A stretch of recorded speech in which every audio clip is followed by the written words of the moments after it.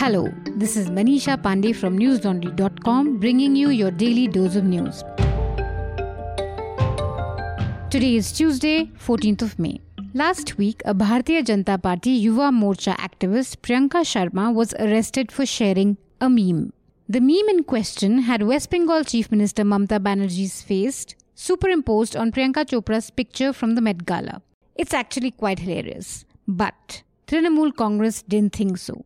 The party's leader Bibas Hazra filed a complaint against Priyanka for sharing the meme, and the Kolkata police, instead of telling Hazra to get a life and maybe a sense of humor, decided to send Priyanka to a 14-day police custody. Today, the Supreme Court heard her case out. Luckily, the bench of Justices Indira Banerjee and Sanjeev Khanna ordered for Sharma's immediate release. But it stated that Sharma will have to tender an apology once she's released.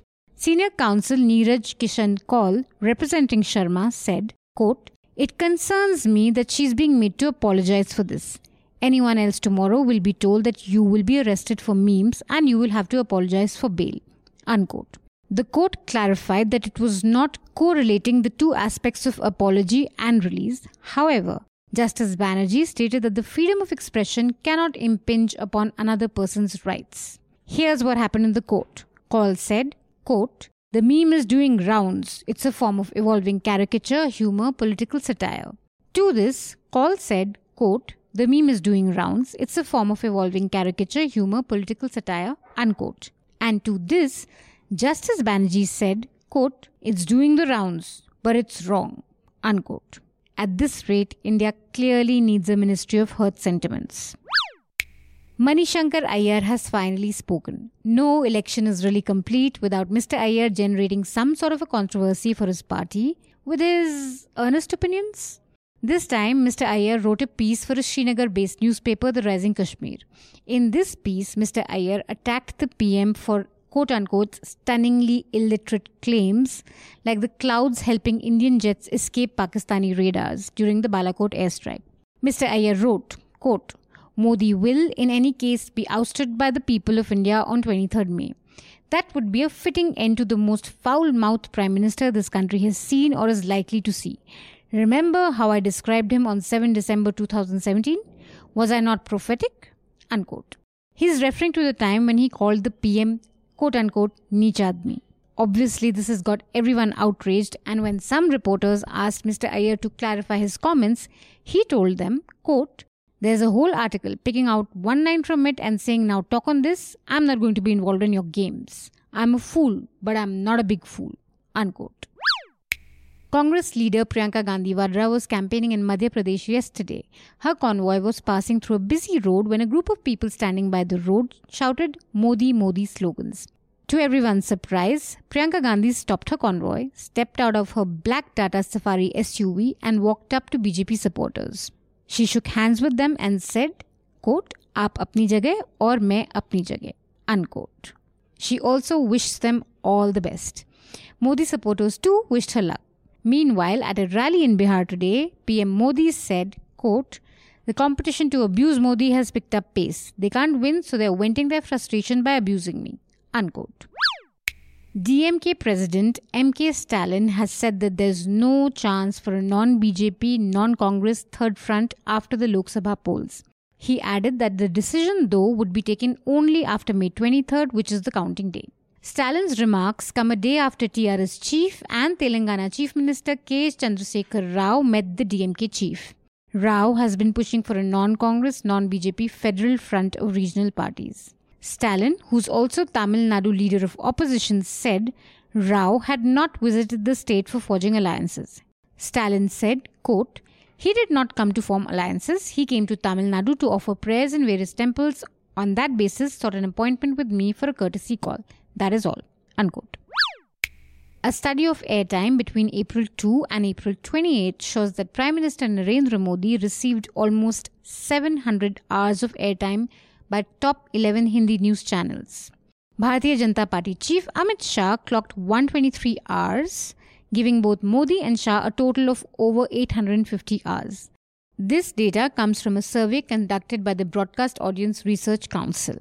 Meanwhile, the same data shows that Congress President Rahul Gandhi was given 251 hours, 36 minutes and 45 seconds of airtime.